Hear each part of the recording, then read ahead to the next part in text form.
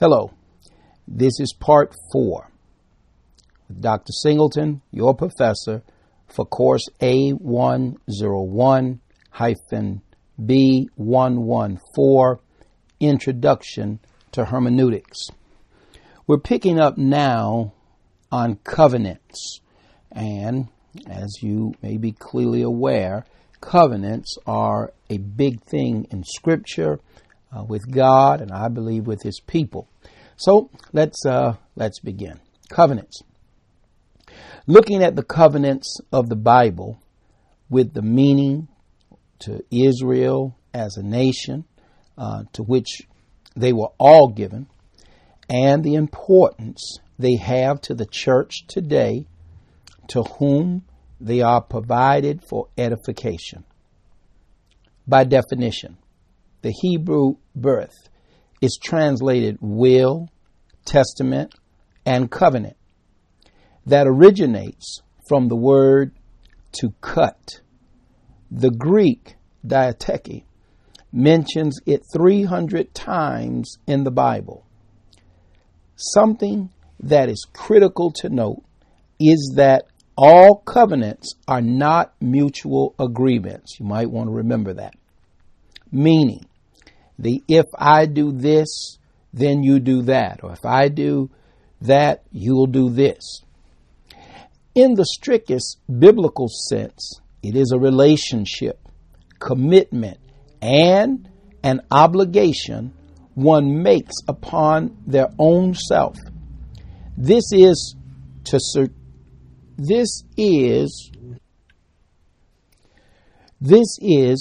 certain conditions rather than a joint obligation.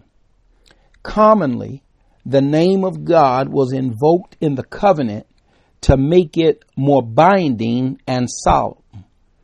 This is not unlike today, where people invoke a name in a promise as to give it more value. In fact, you may be clearly aware that some might say, well, I swear on my grandmama's grave and, all that kind of stuff. Well, sometimes grandma ain't even dead. But it's something that a person says as to give greater credence, if you will, or value to the promise, the oath, the covenant they're entering into. And as we go through these covenants, I believe you'll be able to see a number of things that's done today which really gets its root from the Bible. Now, when we look at covenants, a marriage is an example of a covenant. You might want to remember that. There in Malachi 2:14 says, "Yet ye say, wherefore? Because the Lord hath been witness between thee and the wife of thy youth, against whom thou hast dealt treacherously, yet is she thy companion and the wife of thy covenant." And so we see that the marriage is a covenant that is also recognized by God, not just one that's recognized in the land. Commonly, a gift that could be looked upon and remembered was used to seal a covenant, such as in Genesis 21:30. And he said, "For these 7 ewe lambs shalt thou take of my hand, that they may be a witness unto me that I have digged this well."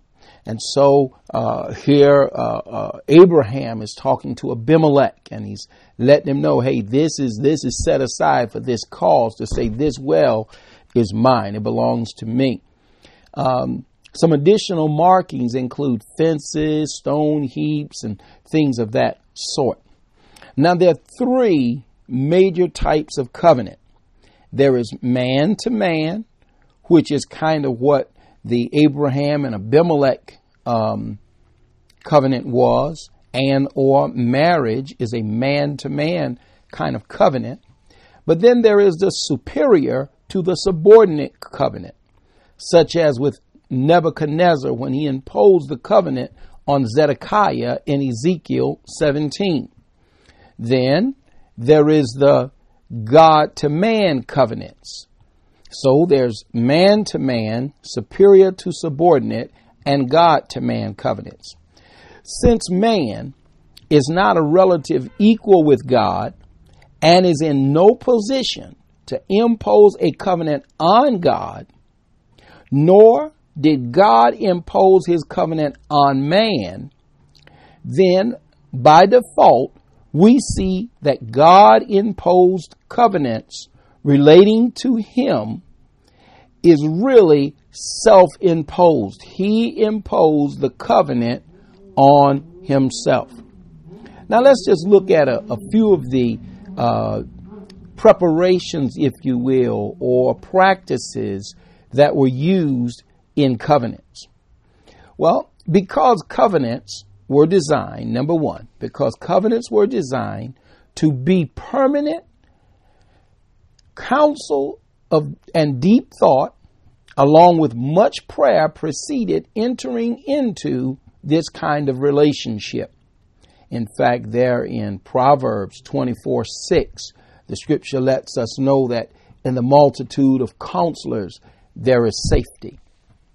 Number two, they commonly look for witnesses that both parties trusted, who would be a mediator between the two, such as in Matthew.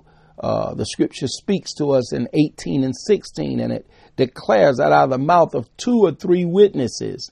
But also throughout scripture, you'll find that witnesses were sought. In fact, God speaking on an occasion, he says, I call heaven and earth to witness against you, that I've set before you blessings and curses, death and life. Says choose life. Number 3, things were exchanged, such as weapons, garments, and jewelry. In fact, when it came to the clothing, the different tribes wore clothing that were indicative of the tribe they were a part of today. And so if someone had a certain type of clothing, you could tell what tribe they were from. And we see that today. In fact, there are gangs that carry that out. In fact, we hear about the Crips and the Bloods, and so they have colors, and not just them, but other gangs as well, or other groups sometimes have clothing that identifies them with certain others. Number 4, when the girdle or belt was exchanged, it represented my strength is your strength. In fact, you may remember Tamar and Judah. And Tamar had put on the harlot's garment, took off her widow's garment, and Judah went into her. But she asked him for something, and she got it from him. And so much later, when now he's things come up, she's in a way a mother's way, and now there's a thinking of stoning her and the like. And she had what he gave him, and Jacob later says, or Judah later says, she was more righteous than I was.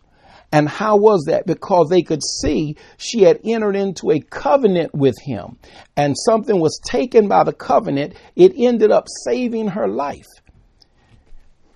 Number 5, these matters were serious, that they were so serious until many times the persons in the covenant would stand in the midst of an animal that they had already split, signifying that I will give my life to uphold this covenant as this animal gave his life.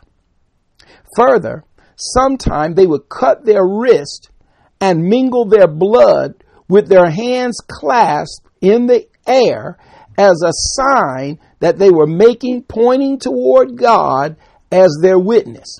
Now, this is also something that gangs have done, many have done, and some of you listening to this lecture might have even done it when you were young, and folks say, well, we're going to cut ourselves and mix our blood so we become blood brothers, and things of that sort. Well, this is one of the things that happened in the days biblical days that carries on to this day. In fact, beyond that, they would then burn or cauterize that area with a hot iron, branding iron commonly, to make a mark that could not be erased and would be a continual reminder of the covenant that was entered into. Number 6, they also had other visual reminders, such as rows of trees, hedges, heaps of stone, plants, or other things. The last one I'll mention here is the meal.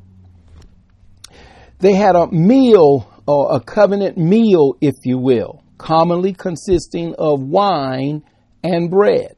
Now, we do this today.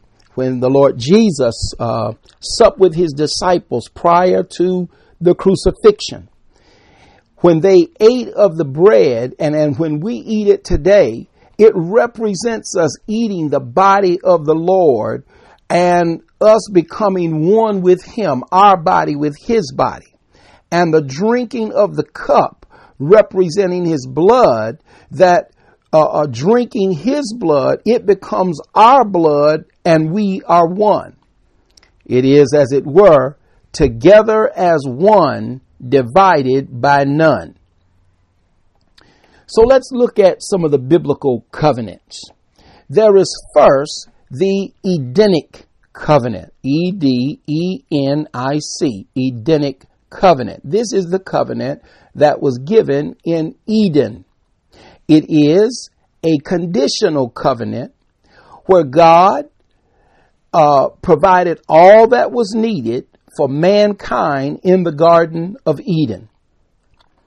Basically, he says, I'll supply everything for you as long as you don't eat of that tree of the knowledge of good and evil. Now, you can find scripture relating to that in Genesis 1:26 through 31, Genesis 2:16 and 17.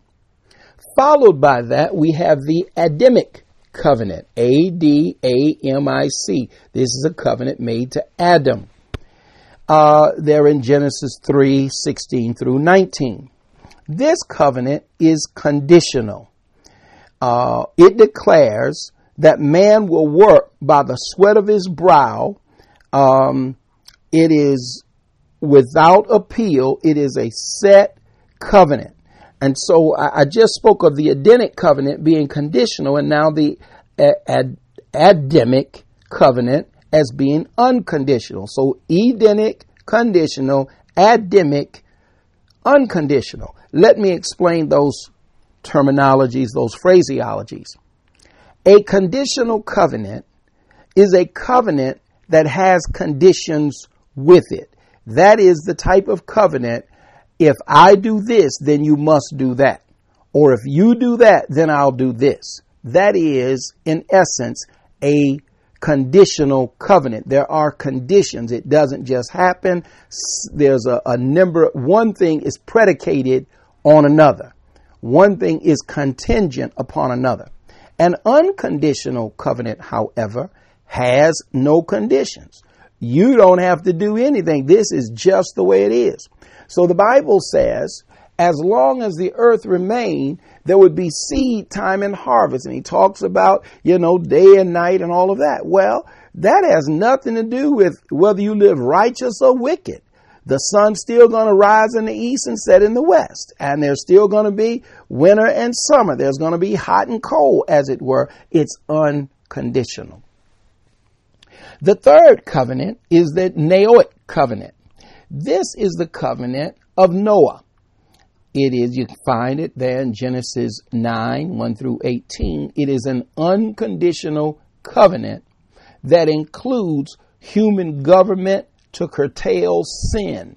And so as you look at that, there's a host of things there. Then there is the Abrahamic covenant. This is a covenant God made to Abraham. Perhaps you all are very familiar with it. But there in Genesis 12, 1 through 4, 13, chapter 13, verse 14 through 17, chapter 15, verse 1 through 8. as well as chapter 17, 1 through 8. This is a covenant that God made to Abraham, and he declares in that covenant that through Abraham and through his seed, which would be as the stars of heaven and or the sand by the seashore, his descendants or his seed would be like that, innumerable, if you will. And God says, hey, those that bless you, I'm going to bless. Those that curse you, I'm going to curse. It is an unconditional covenant that we, the body of Christ today, are also benefactors. Though it was given to Israel, we receive a measure of this because we've been engrafted in. Then there is the Mosaic covenant. This is the covenant that God made with Moses. And you can find things about it there in Exodus 19, 4 through 6, or 9 and 8, 20, verses 1 through 31. This covenant is one that is conditional, and it includes 365 prohibitions plus 248 demands, a total of 613. In this, some of those prohibitions and commands dealt with hygiene, diet, marriage, sex, finances, government, political alliances, and welfare. So looking in those verses, even some things in Leviticus and so forth, these are parts of the covenant God made and gave to Moses. It's called the Mosaic covenant. Then there is the Palestinian Deuteronomic covenant, found there in Deuteronomy 30, 1 through 10.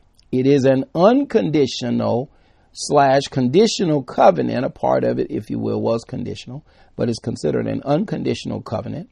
And it has been said that Jews are proof of God's existence. The fact that they're here is proof of God's existence.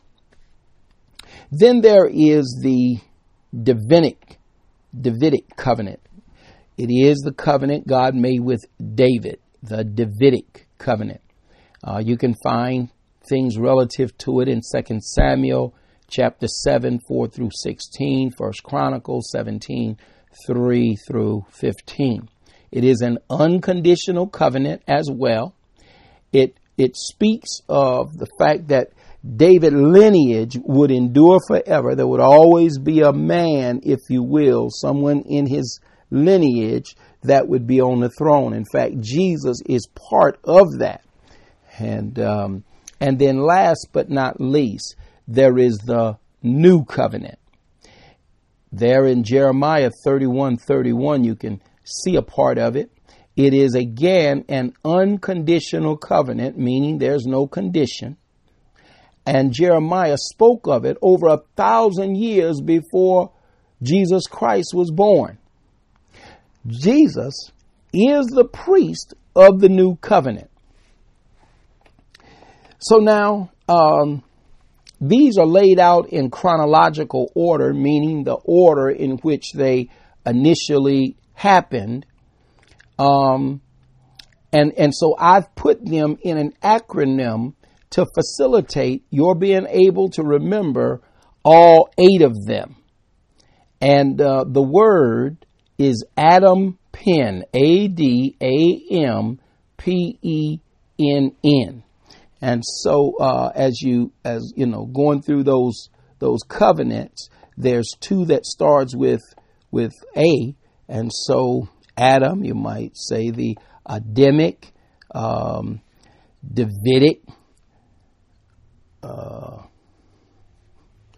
Mosaic, and Abrahamic covenant, and then the Palestinic, the Edenic, the New Covenant, and the Noahic covenant, or, any order you want to put them in. But I just thought that Adam Penn might kind of jog your memory to those covenants. You will need to know that. And so that hopefully that'll help you to record it. It is not important that you remember the order, but simply that you remember all of them. So those things being said, I now want to and shall go into things that you definitely want to remember. So I'm going to go through a number of them. This will give you some insight relative to the things that you want to remember, and it'll help you. Okay, we know that the first step to Bible study is to read you know the answer. You want to remember that. You're to read the Bible. When it comes to lower criticism is also known as textual criticism. You can find that in Verkler's book.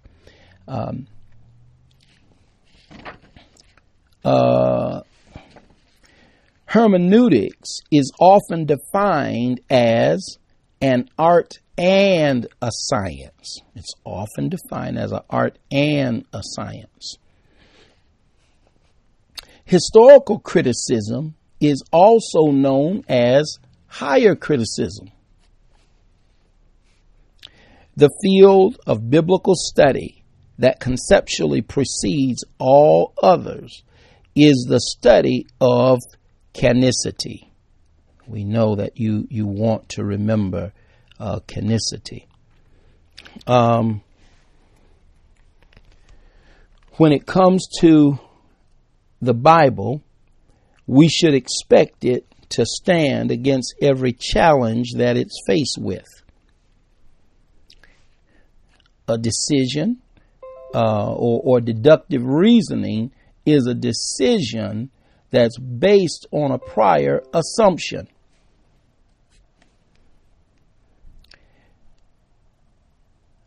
An idiom is a figure of speech common to a culture or society or a group even. We know that personification, analogy, hyperbole, simile, metaphor, idiom, those are all parts of speech. Beyond our Bible study, when we look at inductive Bible study, in the final analysis, it's not just about getting information. It's not just about knowing what's there. It is also about personal application. I'm supposed to take this word that I've read or learned, this truth that I've now come to acquire, and I'm to apply it to my life personally. Not that I read it and try to put it off on somebody else. I want to make a personal application of the word. Now, when it comes to synthesis in my inductive study pursuits, synthesis helps us in aiding our memory and finding the common denominator. So we want to remember that. When it comes to what we're going to get out of our study, we do not, in and of ourselves, possess the ability to really get out of the word what's there. You know, God, through the power of the Holy Spirit, has to illuminate truths at the level of our comprehension. When it comes to the hermeneutical pursuits, we mentioned that there are gaps. There's gaps in the timeline. There's gaps in the cultures. There's gaps in the language that we use. There's geographical and biological, historical gaps. You want to remember those things, cultural gaps and so forth. And so we do want to, you want to look at that again or listen. Actually, that's in the lecture, and you'd want to refresh yourself on that. Hermeneutics is subcategorized in two different parts. We have the special and general. So you want to be mindful of that. Beyond that, as we just said in this lecture, that you want to remember that all covenants are not mutual agreements. Some covenants are covenants really are self-imposed. I bind myself to my word. In fact, years ago, folk would say, your word is your bond. And it was basically saying your word binds you. And even the Bible says that you're going to be judged, as it were, a part of, you're going to be bound by the words of your mouth. And so we understand that all covenants are not mutual agreements, even as it was with God, that he made a covenant and there was nothing man had to do in it. It's just that God had bound his own self to what he said. And I'm just glad today that he keeps his word.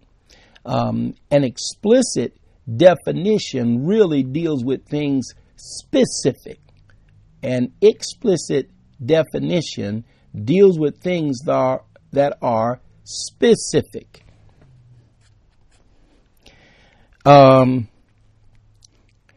know that a hyperbole is really not to be taken literally. A hyperbole is not to be taken literally. Now, the Lord Jesus many times spoke in parables, but we also see parables in the Old Testament as well. And parables were designed to reveal truth to some and hide truth from others, as it were. So it had a dual role. In fact, the disciples asked on an occasion, they said, well, why do you always speak in parables, even to them? And he says, hey, it's given to you to know, but to them it's not given to know. And so we see that the parable had the capacity, while in everybody's listening, only certain ones understood. When it comes to principles that you would use in biblical hermeneutics, there are 8 that you need to know. There are 8 that you need to know. There are the context and culture, the historical, the parallel passages, the purpose of the book, the literary style, the meaning of the words, and how to make an application, and all that you can find in the lecture. It's true that generally a passage will be displayed more than once in the Bible. More commonly than not, if you can find it one place, there's usually another place where you'll find something of that sort or something relating to it close enough. In your Bible study, you won't always be successful in terms of, let's say you were trying to search something out. You may not always be successful in getting the answer that you might have been looking for just because you sat down to study or to read and what have you. But we know that God has a time for revealing truth to us.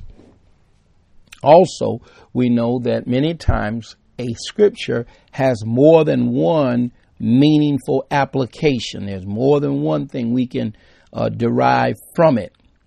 When it comes to the Bible, we should never think of the Bible as containing the Word of God. We should never think of the Bible as containing the Word of God, but that it is the Word of God. If we think of it in the context of containing the Word, then the possibility is real for it to contain more than the Word of God, or something in addition to the Word of God. Not more as in value, just more as in other. But one might consider that it also contains something else. Well, no, that's not it. The Bible is the Word of God, unadulterated Word of God, without error. Beyond that, we don't go into the Word to try to get some supersized truth that we want to come out and impress somebody with. Now, I promise you this: as you spend time in the Word, And as you grow in it, the Lord is going to cause you to see things you hadn't seen before. It will enrich your life. That's just the way it is, and you can't really get around that. But I don't think any of us want to either. When it comes to any biblical passage, the whole Bible is open for review or for study or for evaluation of a passage. We can look at the whole Bible and we want to notice where every word is, because its placement is important. We want to note that its placement is important. And unless God give us understanding of a text, we just won't see and or understand a text. Now, it doesn't take someone that's super smart to know that we really need to pray if we're going to go into the Word, because we're talking about a word from an eternal God that a finite being such as you and I are trying to comprehend. And so we really need God to help us with that. And just understanding some hermeneutical pursuits, we understand that how the word is, the context in which we find it, that help to limit its intended meaning. Now, there are times when sin will hinder us from really being real clear on what some things in the Bible is saying. If sin just kind of gets in the way, Bible says that when it's finished, it brings forth death. Well, before it brings forth death, it also brings forth some blindness where you don't see what you should see. It brings forth some deafness where you don't hear what is life to hear.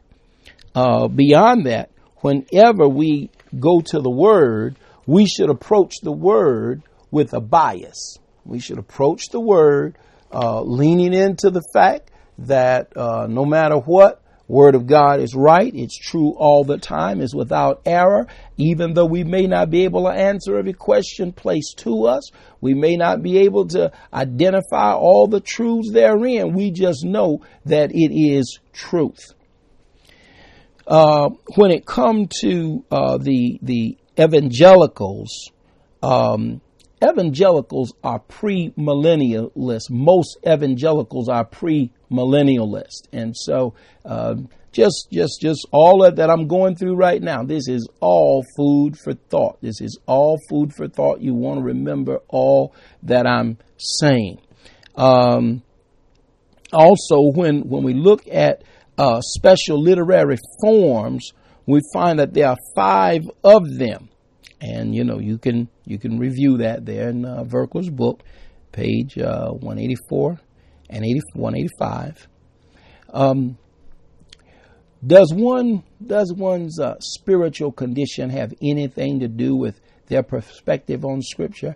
I declare it does, because the Word is a living Word, according to John 6:63. The Lord Jesus speaking says His Word is spirit and they are life. They are spirit life. And so where we are spiritually has a lot to do with our ability many times to comprehend the word that's given. I shared with you that in this course we would go into what is meant by rightly dividing the word of truth, 2 Timothy 2:15.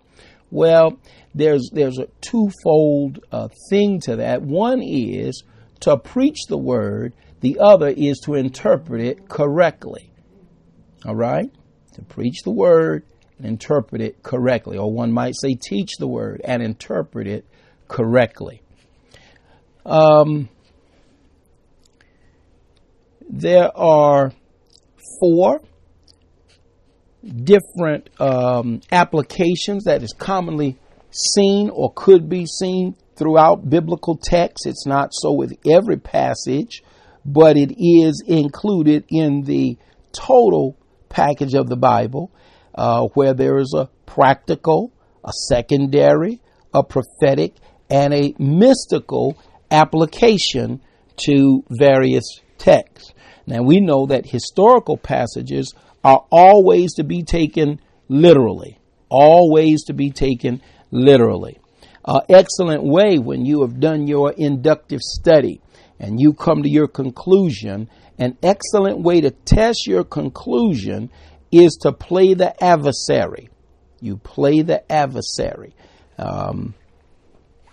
Understanding that there's no quick way to get Bible knowledge. If you're going to get Bible knowledge, it's going to take you some time. Now, when it comes to principalizing,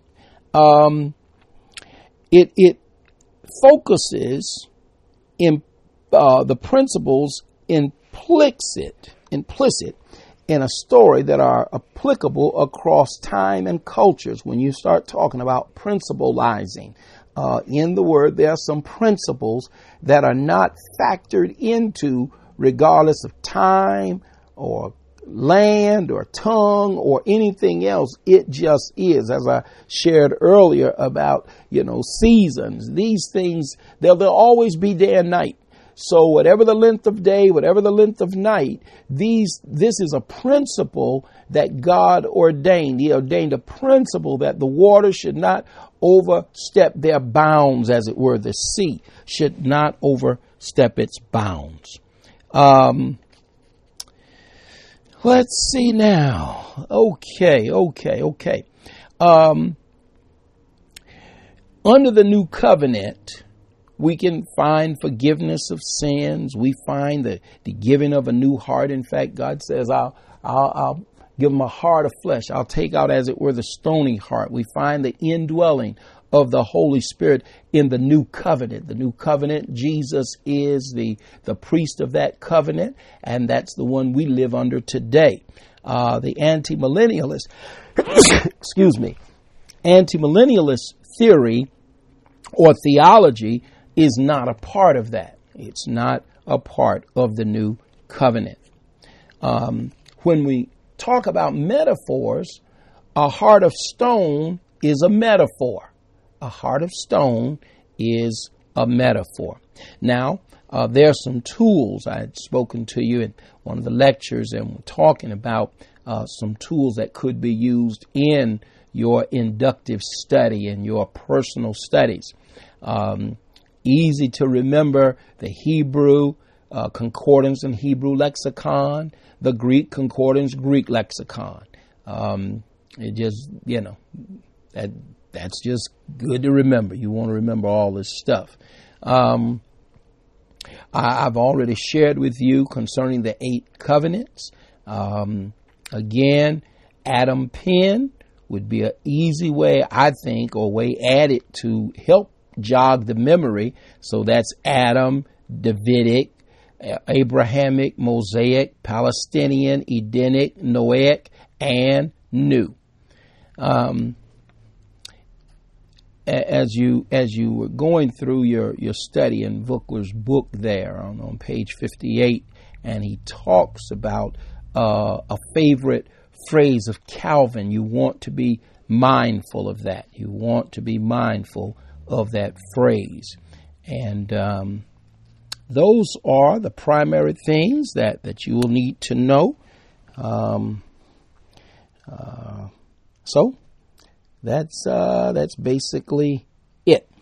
All right. I do want you to know that I thank God for each one of you. I trust that you have been enriched. I look forward to us connecting. And this does it for now.